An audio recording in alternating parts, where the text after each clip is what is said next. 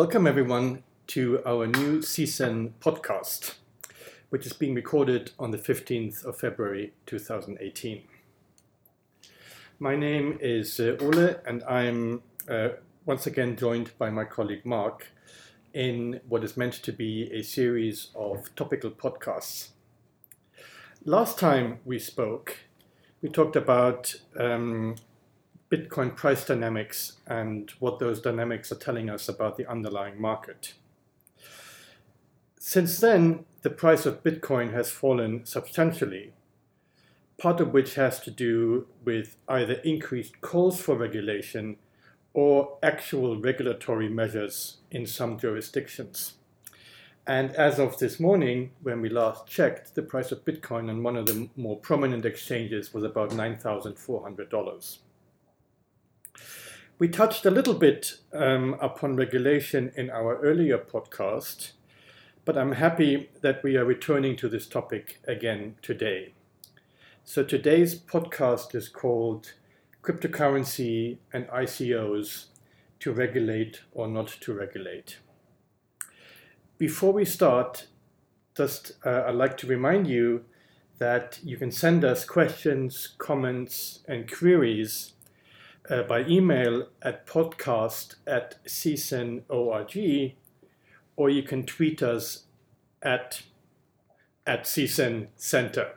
Before we start, let me just also remind you of a quote by John Kenneth Galbraith, the great economic historian, who said that the world of finance hails the invention of the wheel again and again, often in a slightly more unstable version.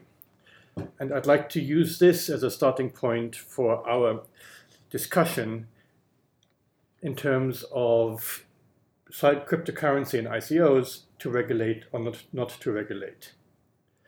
But enough from me for the time being.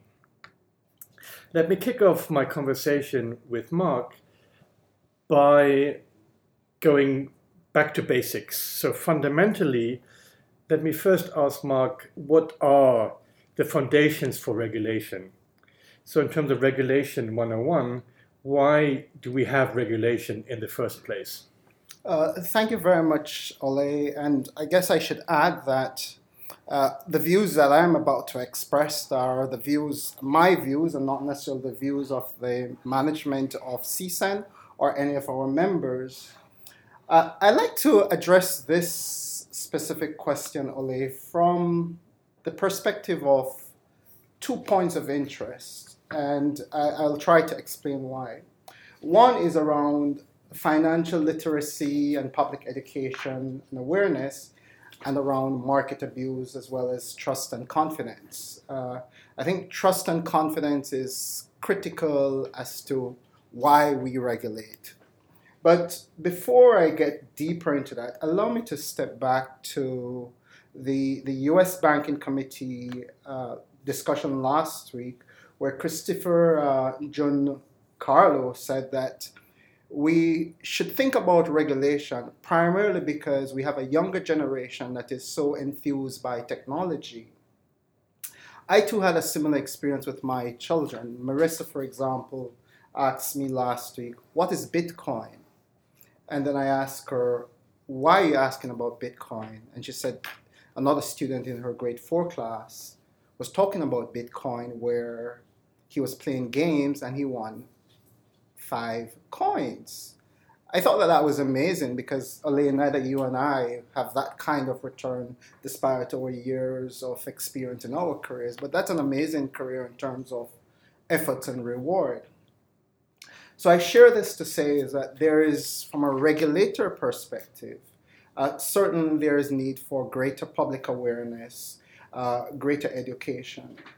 But on the issue of trust and confidence, what I would love to do in speaking about regulation is to step back to the global financial crisis.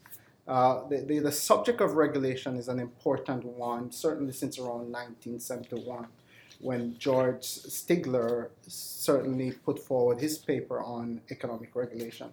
So it's a discipline on its own. But let's look at some issues around regulation from the global financial crisis. We know that there were, in some respect, failures around regulation. We know that the private sector, the banking sectors, they underestimated risk. We know that the household consumers, we know from the banking crisis that consumers took on more debt than they had the capacity to take. So there is enough blame, and you talk about this a lot in your financial crisis, because there's enough blame to go on.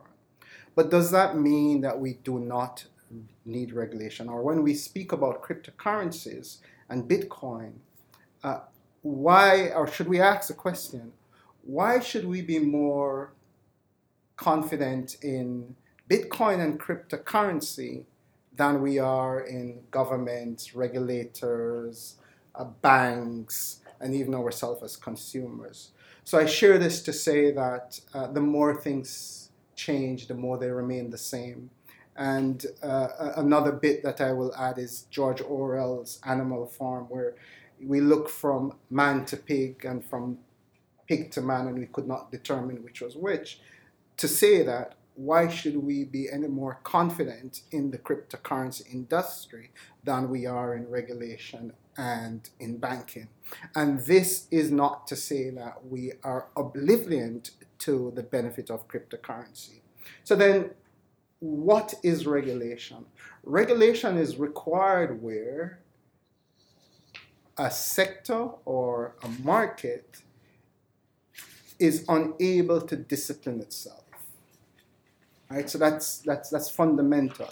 It is fundamental to having trust in the system. It is fundamental to having confidence in the system. So from that perspective, we need to talk about regulation.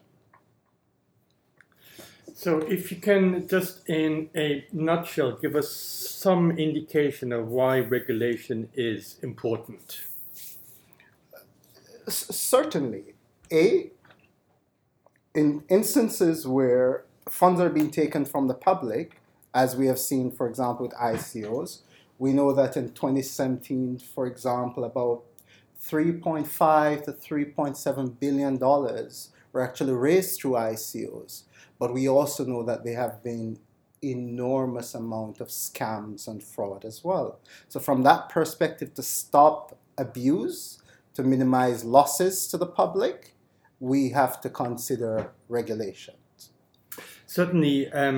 So ICOs, or initial coin offerings, are a hot topic, and it's it's included in the title of this podcast, and we will return to ICOs in a minute. Now, if I were cynical about this, and of course one of the criticisms that always being leveled against regulation is that it hampers innovation. So, I mean, cryptocurrencies and everything that goes with it is by the fans of the technology and the approach is being seen as sort of a new thing. It's a technological innovation. As I mentioned at the beginning, it's the reinvention of the wheel with all the associated benefits to society and the users and so on.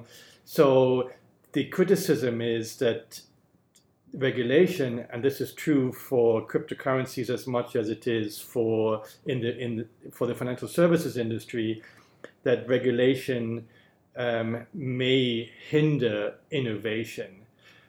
Is that a view you share, or can you tell us something about whether regulation is beneficial or detrimental to innovation? Okay, so regulation can have a positive and negative effect on innovation. On the one hand, regulation can foster or result in innovation. And we saw this, for example, leading up to the great financial crisis. We saw situations where regulations were put in place, and the banking sector, they design new products, they use technology to enhance how they responded to regulation. But we also know that regulation is a tax, and it can, in fact, hinder innovation. On the other side, innovation itself can also fuel regulatory reforms.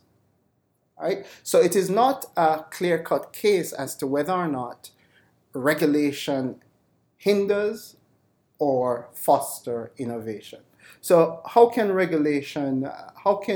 regulation support innovation?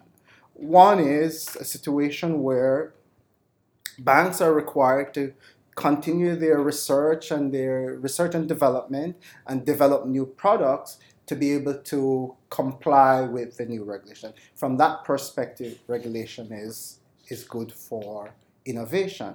From the perspective of innovation, innovation can lead to regulation. And we're seeing this in this space where we recognize, certainly from the AML perspective, that increased regulation over the last couple of years has led to innovation in terms of how banks comply with AML regulations. So regulation can have two effects on innovation. In terms of the regulation that we are discussing today, maybe we should ask ourselves the question of what the purpose of the cryptocurrency is, what needs they are fulfilling, and what real-world problems they are addressing. That might have an effect on the sort of scope for regulation. Certainly. Well, you know that the whole Bitcoin came about around 2009 after the paper was published by Satoshi, right? The essence is that it is allowing for faster transaction, but we also know that it comes with some kind of anonymity.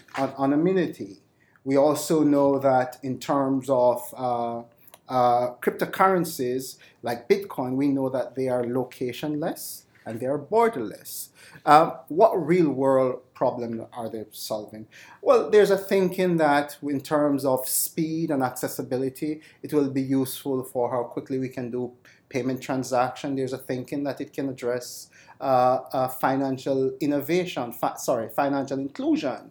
So there's benefit. But we shouldn't lose sight of the fact that, for example, the CPMI at the Basel Committee, at the BIS, has been working assiduously with a number of countries about faster payments. So there are other efforts taking place outside of the cryptocurrency industry to ensure faster payments. But with some of the features of cryptocurrencies, such as the lack of identity, is an issue of concern. And if we go back to our question as to why do we regulate? We regulate because we want to know who are the people who are involved in our financial systems. All right? So we have to ask ourselves, do we know who are the people behind these cryptocurrency? From an AML perspective, can we continue to allow the fact that we're unable to identify the ultimate holders of these coins because of the anonymity that is provided within the blockchain technology? Can we allow that to continue? Now, you mentioned one of the issues, which is anonymity, and the fact which happens or which exists on top of the borderless nature of these cryptocurrencies. Do you have any sort of examples of the effects of the anonymity and the borderless nature of cryptocurrencies on anti-money laundering, combating financing of terrorism, and so on? Yes. I came across a news report from in Europe where Europol, just this week, it was reported in the news that Europol estimate that about $100 billion are actually laundered through Europe. And they're estimating that about 3 to 4% is being laundered through Bitcoins and other cryptocurrency. And Europol is actually worried that, because these networks are borderless, because you're unable to identify the beneficial owners, and I touch on the issue of beneficial owners. This is a big issue that the international community has invested a lot of resources to ensure within our formal banking system we're able to identify the beneficial owners of banking accounts and certain financial transactions. So Europol is concerned about this. Europol also highlighted the fact that millions of dollars are actually being laundered through cryptocurrency, and once it gets in that space, it is being broken down, and we have what we call money mules who are being used to then convert these cryptocurrencies to fiat currency. So this is a concern, and we have to think about how do we develop regulation to address this issue. I mean, we are on the same wavelength in the sense that, I mean, we've talked about this on numerous occasions, just in terms of the users of Bitcoins. I mean, they themselves seem to be forking into sort of two streams. One is the sort of supporters of the technology, and the other seems to be the money launderers and those who use Bitcoin for sort of more illicit transactions. So maybe there is scope for regulation. So this brings me to my next question to you, which is whether cryptocurrencies and initial coin offerings or ICOs should be regulated. I am falling squarely on the side that this space needs to be regulated. I'm not on the side where we should ban this, because I don't think I understand enough of it to say we should ban it. Well, what I do know is that last year we saw phenomenal interest in Bitcoins and other cryptocurrencies. I mean, the price movements were just phenomenal, all right? So why should we regulate it? As a regulator, we are concerned about failures. We're concerned about crisis. And a question that I continuously ask myself is whether or not cryptocurrencies can lead to some kind of crisis in our financial system and in our economy. Frankly, I don't think they have reached that threshold where they can necessarily spill over into the banking sector to result in widespread fallout. But there is need for concern. Cryptocurrency are becoming more and more integrated in our formal financial system. So from that perspective, we should start thinking about a regulatory framework for cryptocurrencies and ICOs. Picking up on the ICO question, now again, the sort of Bitcoin followers will have us believe that an ICO is nothing more than an initial public offering in terms of shares and equity that we've seen for hundreds of years, or in terms of the regular financial sector. So the ICO is just the sort of the extension of that into the cryptocurrency world. I mean, that begs the question, and I mean, you've worked in this area for a long time in terms of just basically providing access to capital for the economy. And it's not quite clear to me, and maybe you can shed some light on the issue, to what extent an ICO provides access to capital in a sort of productive sense to the rest of the economy as an IPO or even a bank loan or credit does in terms of the traditional banking system. I think this is an interesting question around ICOs. I think Ernst & Young did a study or published a report late last year, early into this year, where they noted that about 10% of what has been raised through ICOs have been lost through scams and fraud. So if we think that about $3.5 to $3.7 billion were raised last year, we're looking at about $400 million that have been lost through scams. Another feature of the point from the Ernst & Young report is we have startup companies, and which this is tied to the access to capital for SMEs, for startups, for innovators, that we have startups that are issuing white papers and are issuing tokens based on these white papers, where the white papers are poorly written in terms of whether or not they really need to issue a token for whatever project they're doing. It's questionable. There are instances where, and I think this is something that the SEC and the CFTC in the US have actually highlighted, where they're just people who are just tagging these things on their name. They're tagging blockchain on their names. They're saying, "Oh, we're going to issue an ICO because we want to issue it."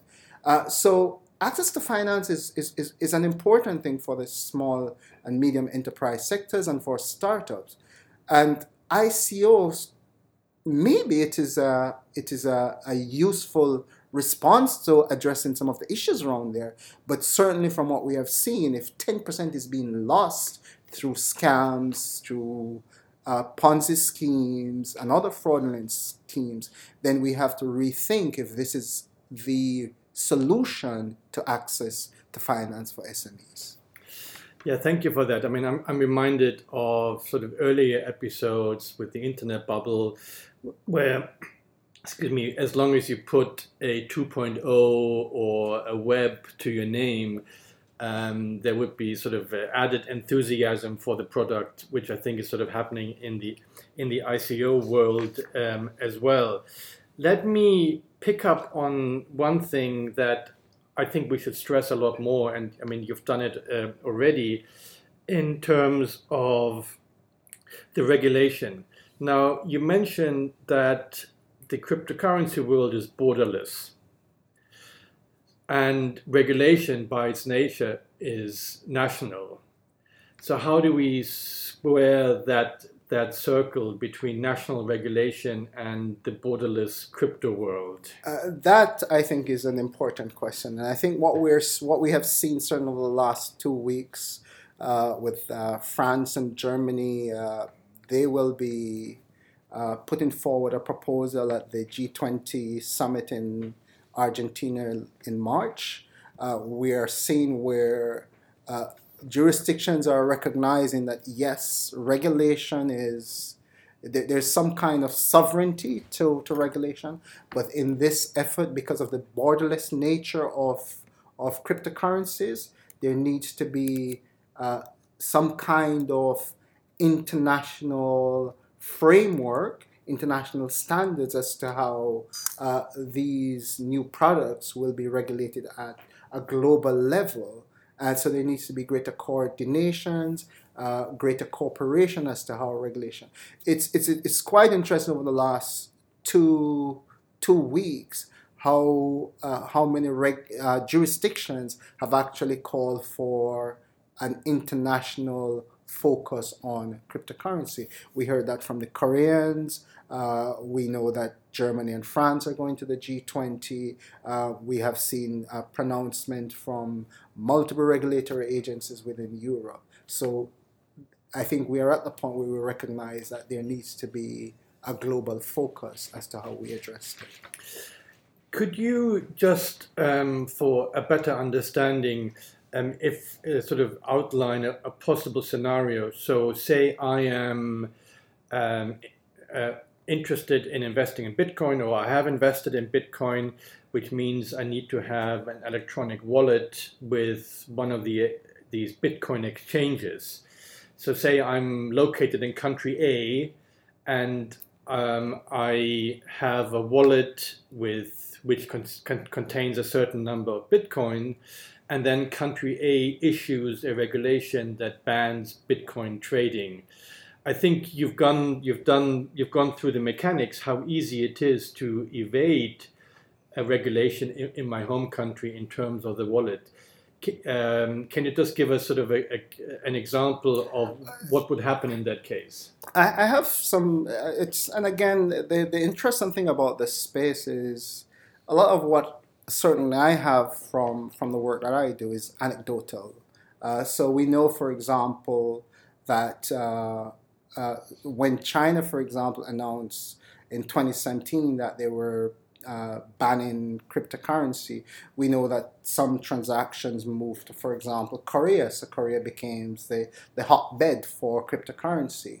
And Korea then announced that we're going to take measures to address cryptocurrency.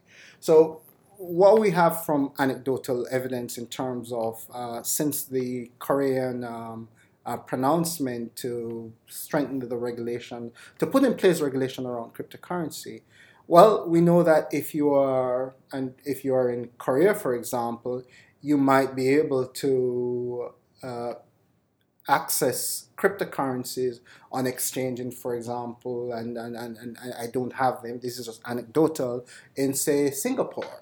All right, and how would you do that? How would you circumvent the regulation in Korea?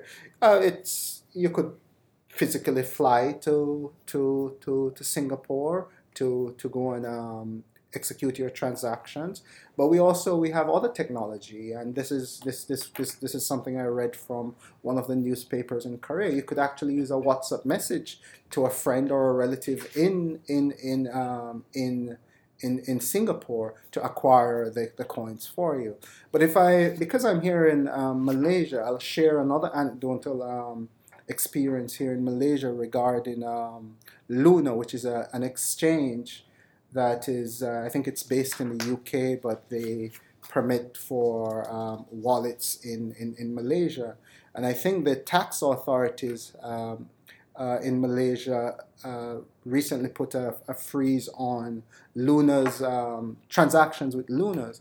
And what was apparently happening when that freeze was in place is that the Malaysian consumers weren't able to access their accounts or the funds in their accounts or their coins in their wallets. So what was apparently happening is that people were converting on exchanges in, say, New Zealand. The question is, if you don't have an account, a fiat account in New Zealand, is how then do you, when you ultimately need to convert to fiat currency, how do you get those funds back in Malaysia?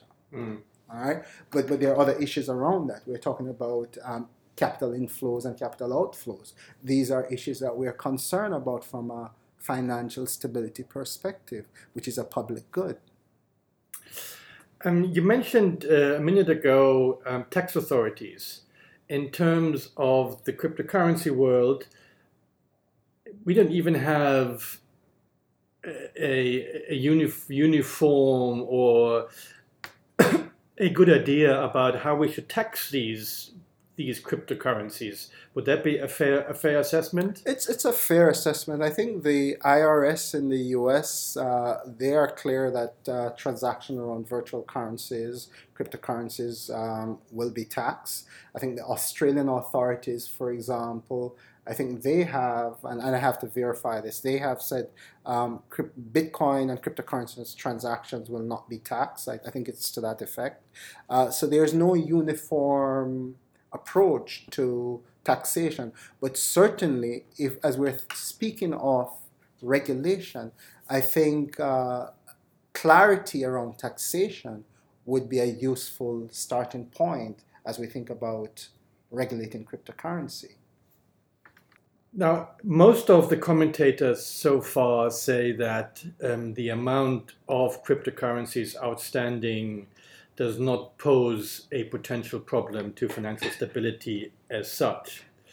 But what we have seen particularly during the great financial crisis, is institutions or markets or even particular players within markets or service providers within markets being perceived as being too big to fail. Now, is that a problem we need to address? And what I'm thinking about here is that most of the large banks, at least, have said that they will not get involved with cryptocurrencies. However, there were some reports recently that some smaller European banks are starting to dip their toes into the cryptocurrency market. Last time we spoke about the fact that cryptocurrencies were or used to be a closed system with no interaction with the traditional banking system, but some of these borders seem to be breaking down. I'm not thinking about sort of the cryptocurrency market being too big to fail, but do you foresee any potential issues with the two financial systems sort of meshing over time? I think, despite again banks in the U.S. and some banks in Europe announcing recently that they won't allow transactions, or they're banking customers to do transactions in cryptocurrency. Certain large banks in the U.S. they're in that position. The Canadian banks haven't taken that stand. And I think in Thailand just recently, the central bank has actually asked banks not to do transaction in cryptocurrency. And a part of the effort in trying in not permitting banks to do transaction in cryptocurrency is certainly to ring fence the formal banking system from any spillover effect from the cryptocurrency industry. But let us take the cryptocurrency industry by itself, and let us take one particular player, Tether, which I think the CFTC subpoenaed quite recently. They're a large player within the cryptocurrency space, and they're very integrated in the cryptocurrency space because they are providing some kind of reserve currency for the cryptocurrency space. So if we think about the cryptocurrency space and think about if from the subpoena, or let us say, and again, this is just hypothetical because we don't know. So let's take Tether as an example. Let's say that there is substantial fallout with this particular player, which is closely tied to BitFX. All right. Let's say there's a fallout. Then this could actually have a spillover effect to other cryptocurrency players. All right. So let us look at the linkages to the formal banking system. We know that the CBO, and we know that the Commodities Market Exchange started futures contracts. So there's clearly some kind of linkages being made with the formal sector. You spoke about that small bank in Europe that is looking to get involved in cryptocurrency. If, again, hypothetically, weak banks, weak financial institutions are the ones who are searching for yields, get into this cryptocurrency space, and there is any fallout, then the mere fact that it's already a weak bank, it's just going to compound that bank's problem. So yes, we have to worry about what kind of spillover effects can happen in the formal banking system, because I think we're getting to the stage now, despite the ban by large banks not to permit transaction in cryptocurrency, we're seeing some kind of the formal banking sector getting involved as well.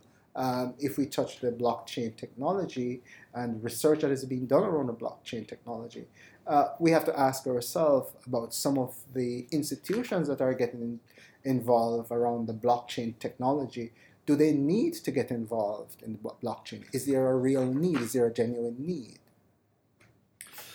The reason I asked this question, well, before I follow up on that, we talked about regulation or potential regulation in more generic terms.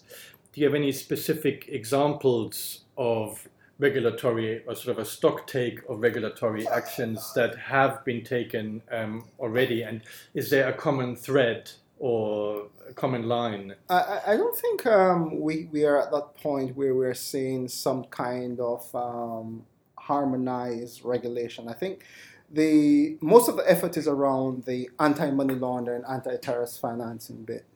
But if I could start with the state of New York, they had their BIT license from, I think, around 2014, 2015.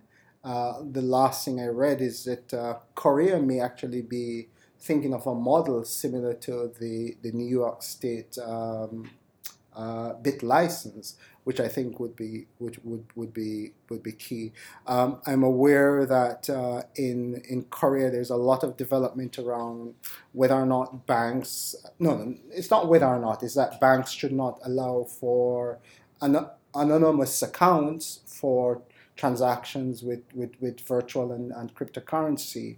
We're aware that in Malaysia, and I just came across this morning, that the Bank Negara and the authorities in Malaysia are taking they're going to issue a concept paper, and they're going to allow the public to determine the status of cryptocurrency. So at this moment in Malaysia, they are not taking a decision. They haven't taken a decision whether or not to ban cryptocurrency. In the Philippines, they are looking at on better understanding cryptocurrency and initial coin offerings, and to bring them within the Securities and Exchange regulation as well. I think the SEC and the Commodities and Future Trade Commission, I think they are very, very active. They have issued a lot around fraud, a lot around misconduct, a lot about inappropriate advertising, a lot about insider abuse. So these are, and as I said in the beginning, these are issues that came out of the great financial crisis. But in this nascent space, these are issues that are emerging, and hence the need for regulation.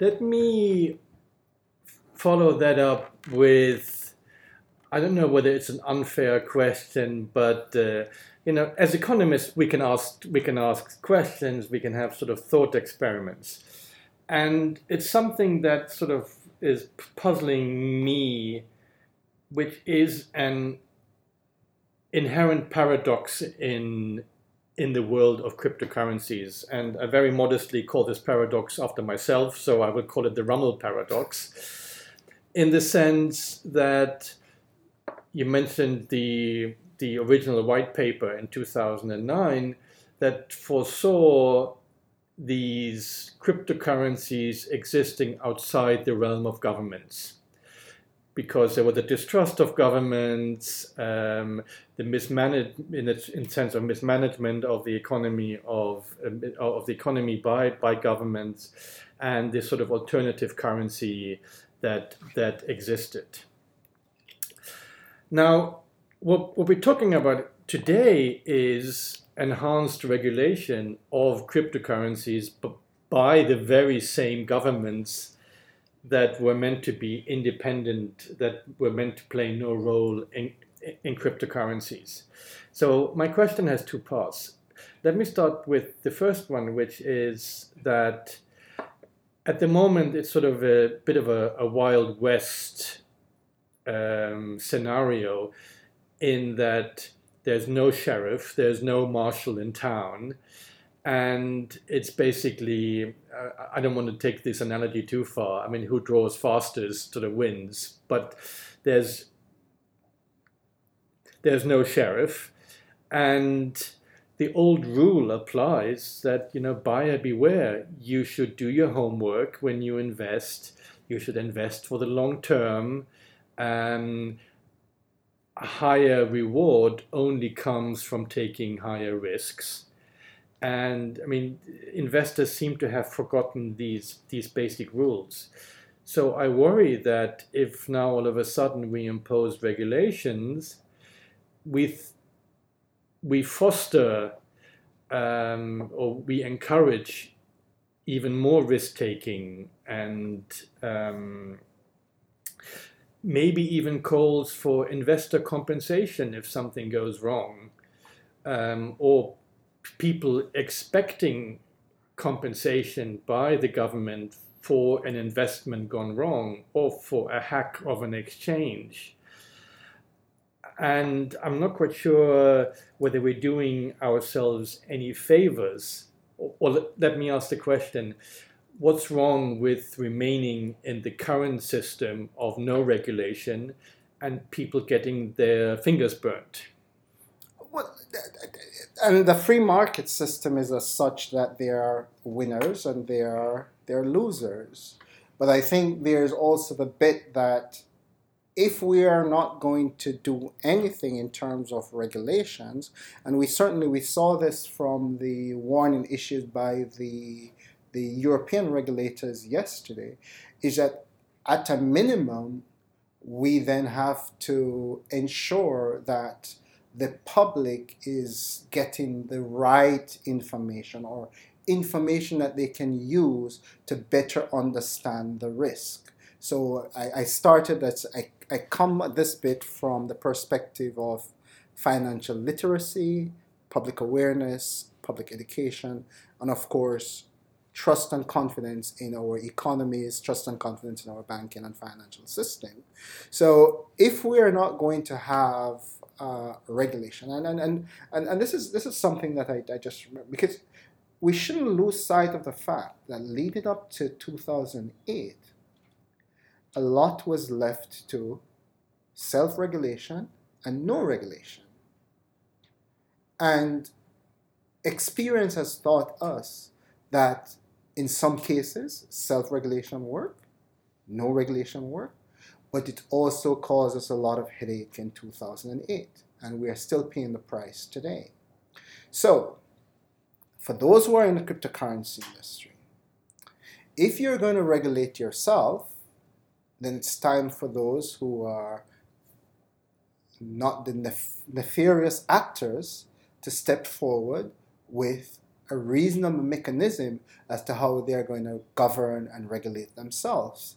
I'm fearful that we're going to end this conversation, and it's going to be, and this is something we have spoken about quite frequently, is that there's no need for government. There's the economists and researchers. They don't know what they're talking about because they have worked in central banking for 10, 15 years.